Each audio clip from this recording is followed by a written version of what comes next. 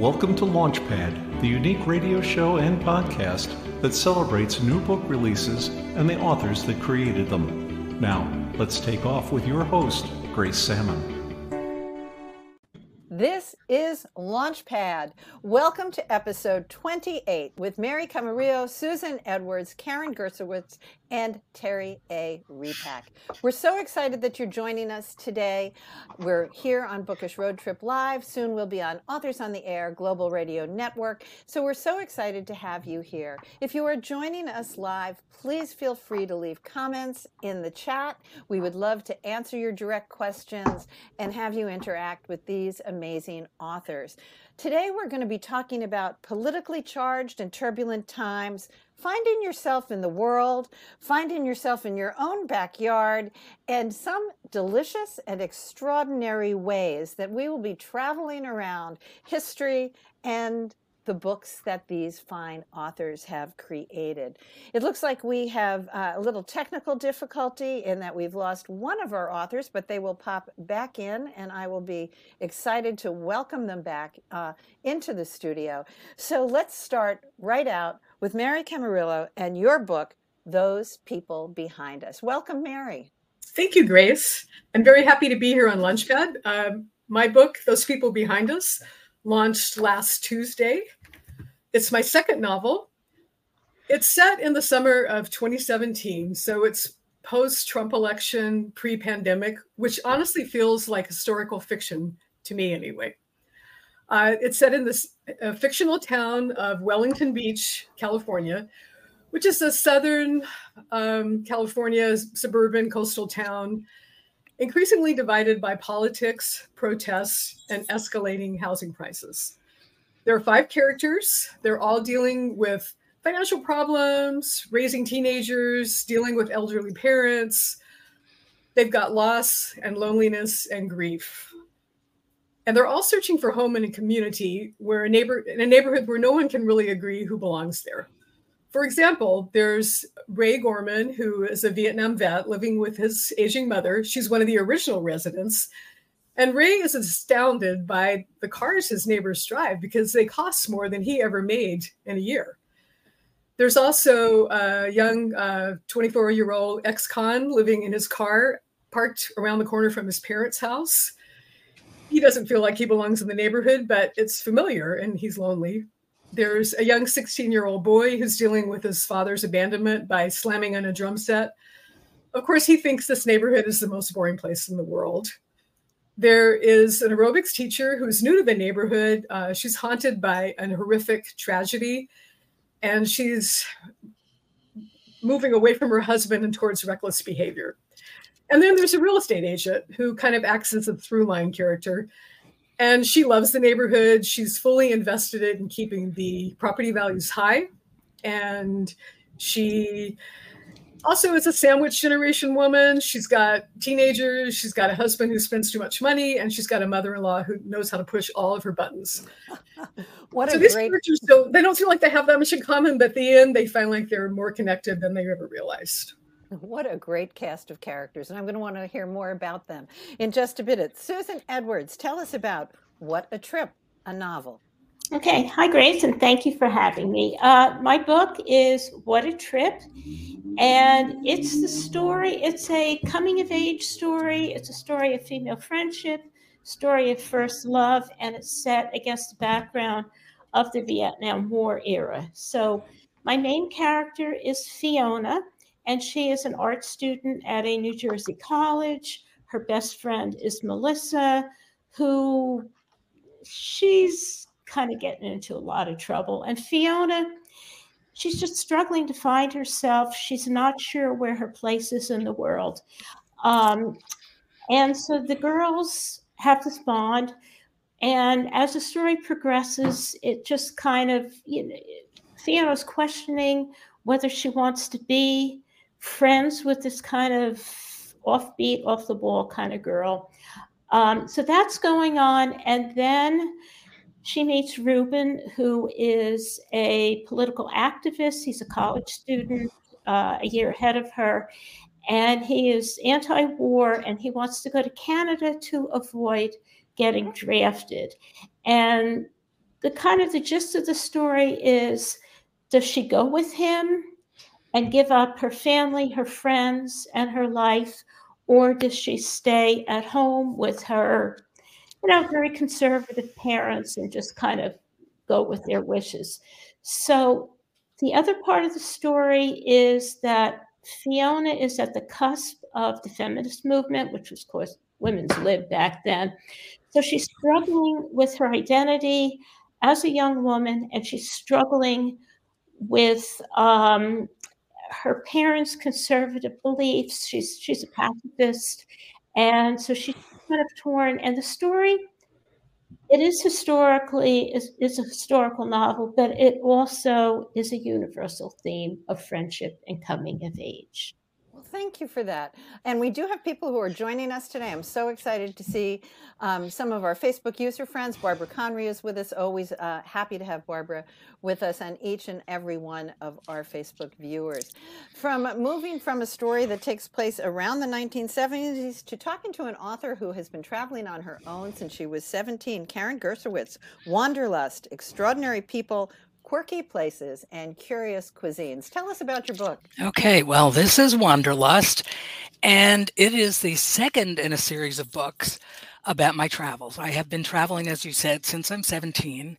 I've been to 95 countries, many of them many times, and a lot of the places very, very unusual ones, under very unusual circumstances. My entire life has been designed around my absolute addiction to travel. That's the only word I can use for it.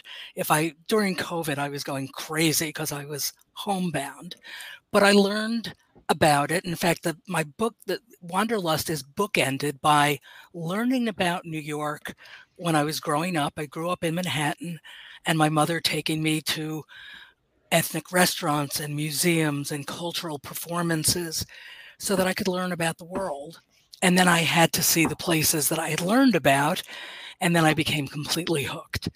And then it ends in New York when I cannot leave New York because of COVID, and I look at New York City as if I were a tourist and start discovering all these things about New York that I never knew existed. Like the example is that there are something like 200 plus parks in New York, and there's fabulous street art. So I started going to areas in Brooklyn and Queens and New Jersey to go see street art since I couldn't go to museums. And in between, I go to Australia and I go to, very, very far-flung places, and like an opal mining village in Australia, which is not somewhere people typically go to, and look at people, places, and food. And this is a follow-up to the first book, which is Travelmania. And that one is, I got to get it so you can actually see it. Same kind of thing, but again, going chronologically through my travels and how it impacted my life and how it's changed other people around me because of my travels. So.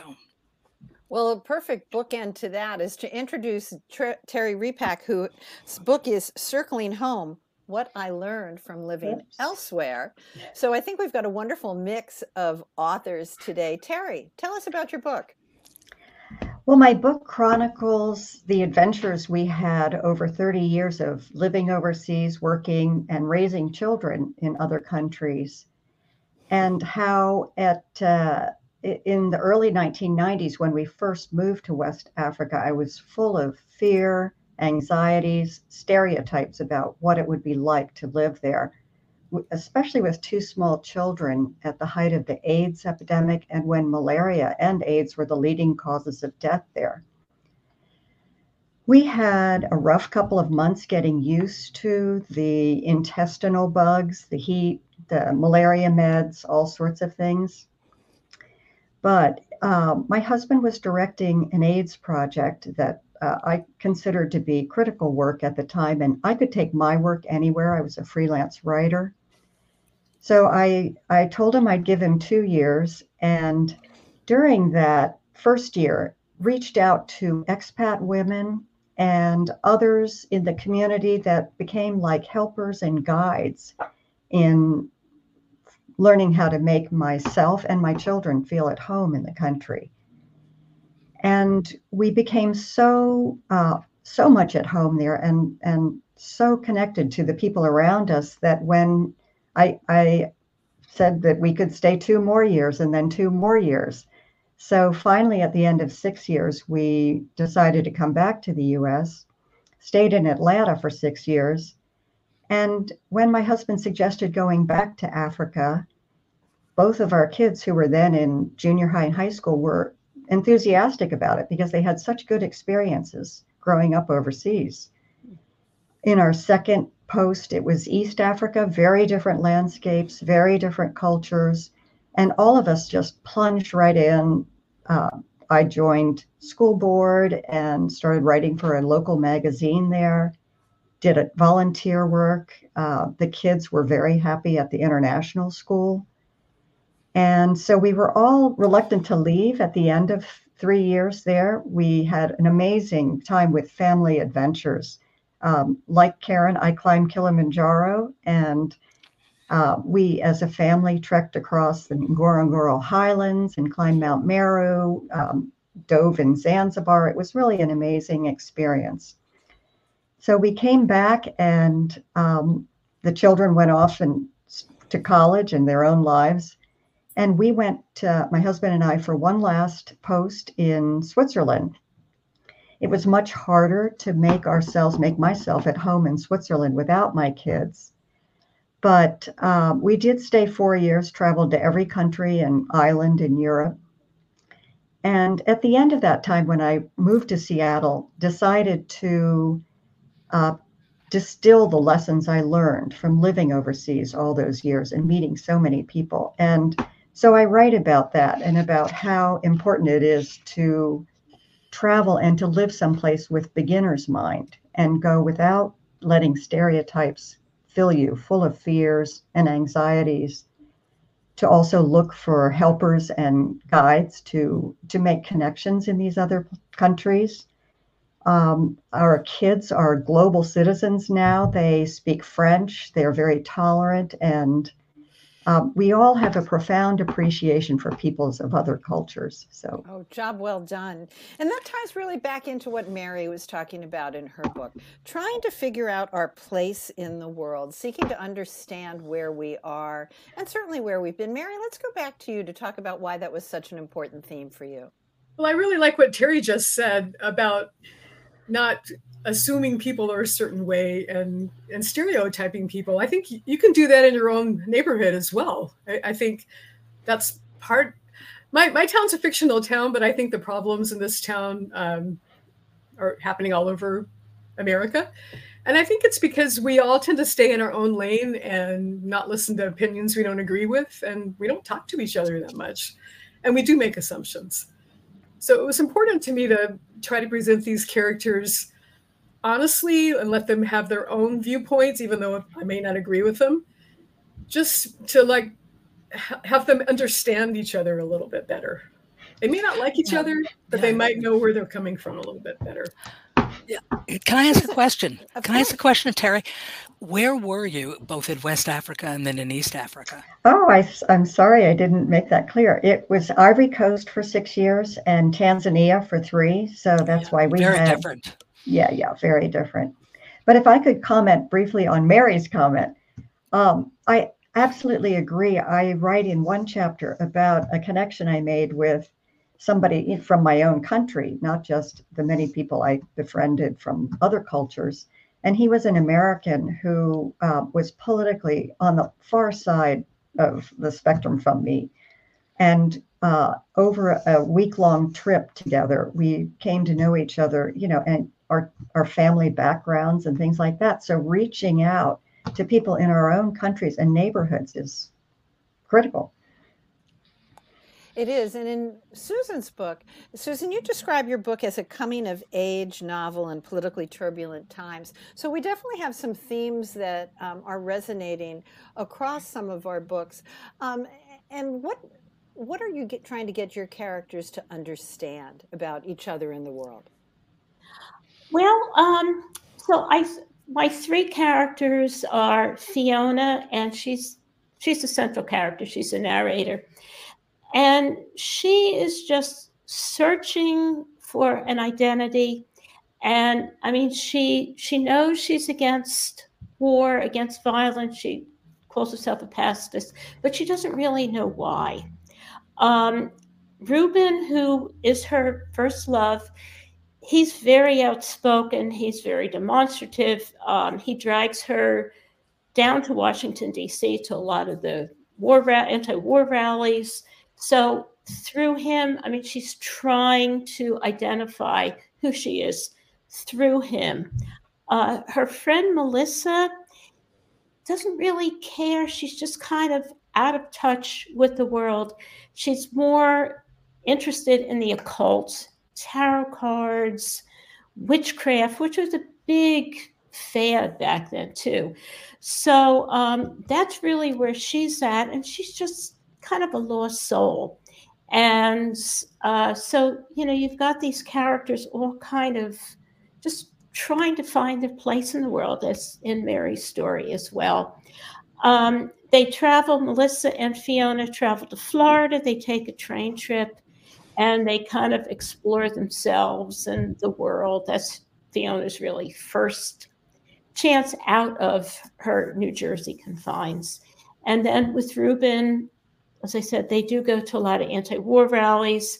And then, looking at Canada, is this something she wants, or is this, is she giving up herself to go with him? Lots of choices. Karen, I like the title of your book in terms of extraordinary people, quirky places, and curious cuisine. Let's start with some of the extraordinary people.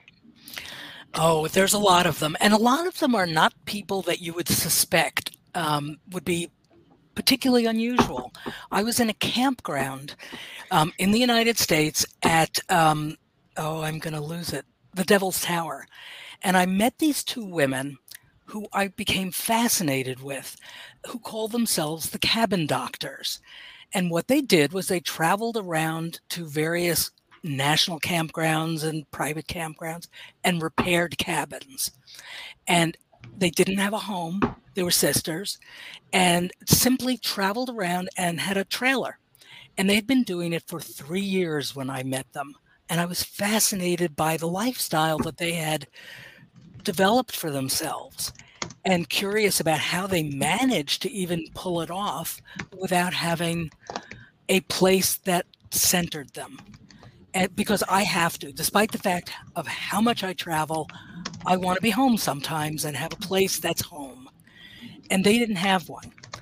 And so for me, it was a really interesting experience to understand their lifestyle. Another one was a guy who I met in Morocco, an American.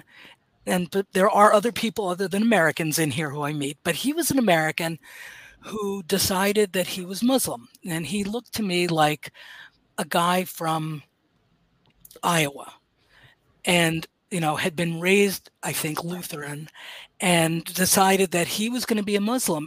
And I was fascinated by the choices he made. And interestingly enough, he was a writer, but wrote about things that were so foreign to anything I could imagine and seemed so unlikely. And so I sort of followed him around for a while and got to know him.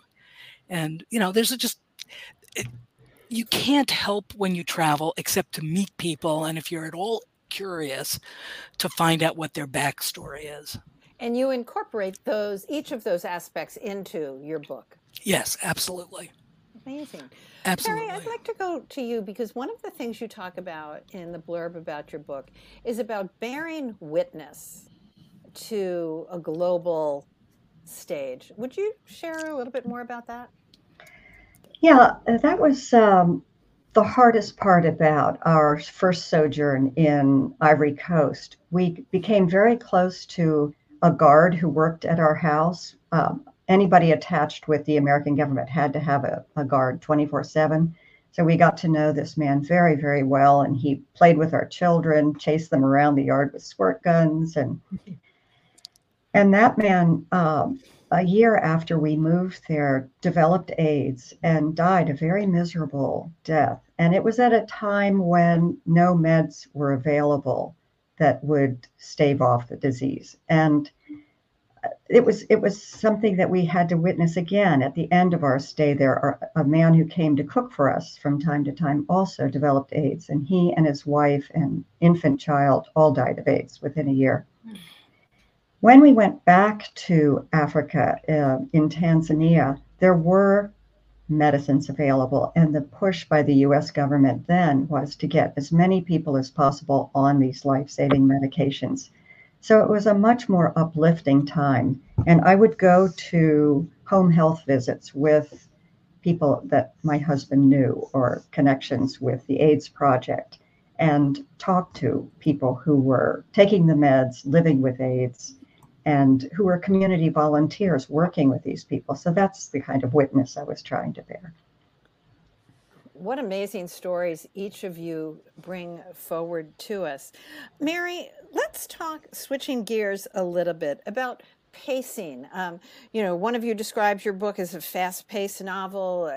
Others of you are traveling around the globe. In your own writing, how did you decide on the pace of your book? Well, I write in present tense pretty much all the time, and I think that gives kind of a cinematic quality.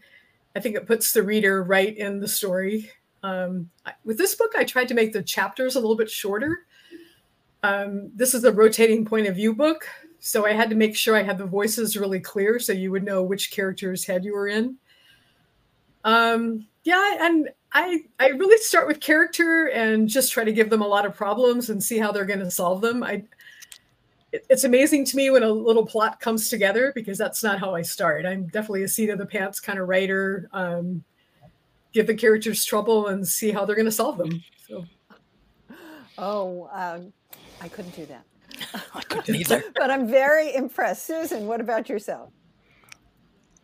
You describe your book as a fast-paced book. So how did you choose your pacing? And then let's talk about a little bit about point of view, how that all comes out with your diverse characters. Okay, well, to be honest, I am mentally and physically hyperactive. So I think that's reflected in my writing. I don't mince words. My writing, I like to think it's very concise and very to the point. I start out like in What a Trip, the first chapter, boom, we're right into the action. So it's just like, I want something that's going to move the story along, and that's just how my brain works. It's like, let's just keep going with the story. And at the same time, I don't get bogged down in heavy descriptive paragraphs. I like to use a lot of dialogue, because through dialogue, you get to know your characters.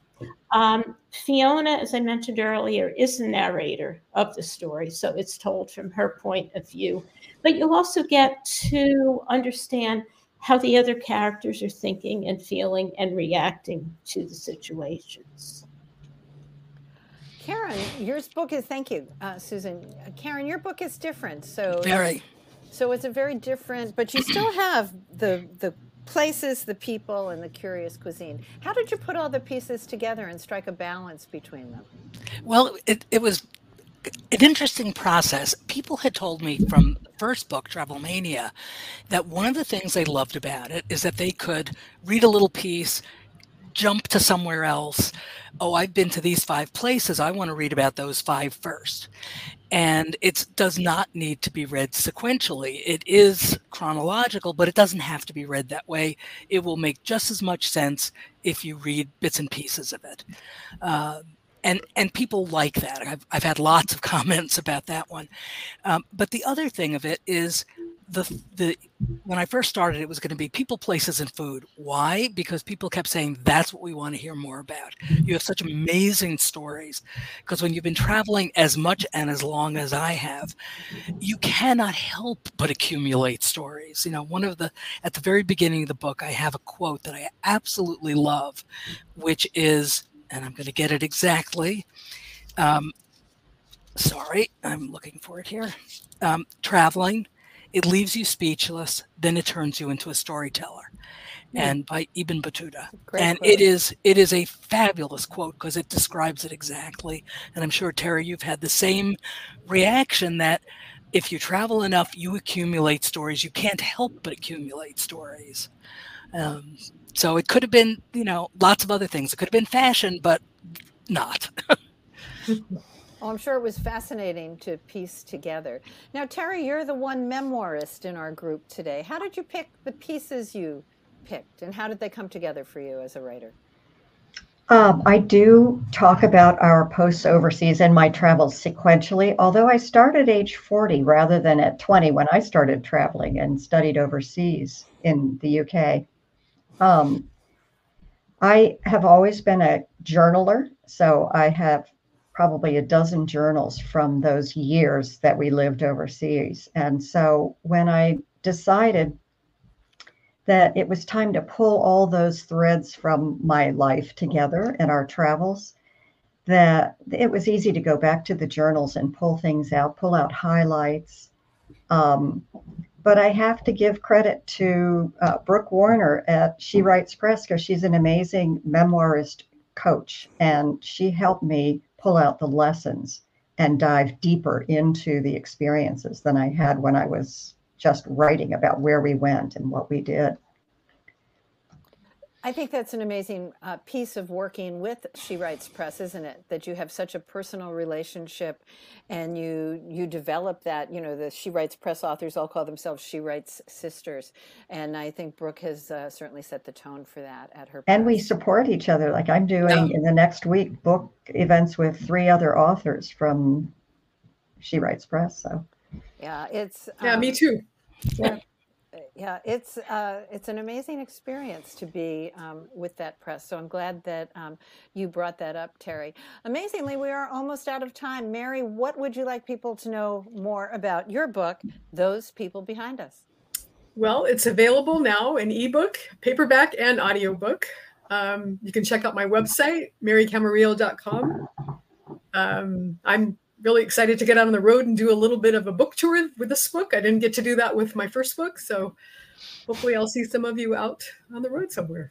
Well, that's great. Susan, what would you like people to know about What a Trip? Well, I just want to say one quick last thing. As far as the history elements, I think it's important to look at history not just from the textbooks, but also from the interpersonal points of view, and that's what my book attempts to do.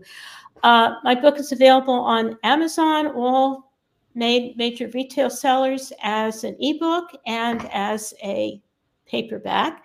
And until the 20th, you can get the ebook for 99 cents. So, and my website is susanedwardsauthor.com. Thank you, Susan, for being with us. Karen Gershowitz, Wanderlust, Extraordinary People, Quirky Places, and Curious Cuisine. That's a mouthful, isn't it? It is. But there you go. Yes, it is. As everyone said, it's available just about anywhere that you might want to buy a book. And the thing that I want people to take away from it more than anything else is that they need to have the experiences themselves. I want people to read it, be inspired, and go out and see the world. Because I think that's the thing that's going to bring everyone closer together. When you realize people are not governments, governments are not people, and that people all around the world fundamentally want the same things, which is a really good life for themselves, their children. It may play out in different ways, but we all want the same things. So well said. Thank you. Terry A. Repak, Circling Home, What I Learned from Living Elsewhere. What else? I would add on to what Karen said and say that the world is a fascinating place. Every country within every continent is so different, and people want to connect. My book is available on all bookshop.org, Amazon, in Kindle, and I recorded the book myself for the audio version, so that's available now too. Oh, and my website is terryrepak.com. I want to thank each of you for being with me today. I want to thank each of our listeners as well. I find each of your books incredibly inspiring, whether they're novel, memoir, or travel deliciousness. This show has created such a great audience worldwide. It also inspired 3 books: Launchpad, The Countdown to Writing Your Book, Launchpad, the countdown to publishing your book, and Launchpad, the countdown to marketing your book, which I did with the author marketing coach, Mary Helen Sheriff. Mary and I thank each of you for being with us today here on Launchpad. Thanks so much for being here. Thank you. This episode is copyrighted by Grace Salmon and Authors on the Air Global Radio Network. Thank you for visiting with us on Launchpad.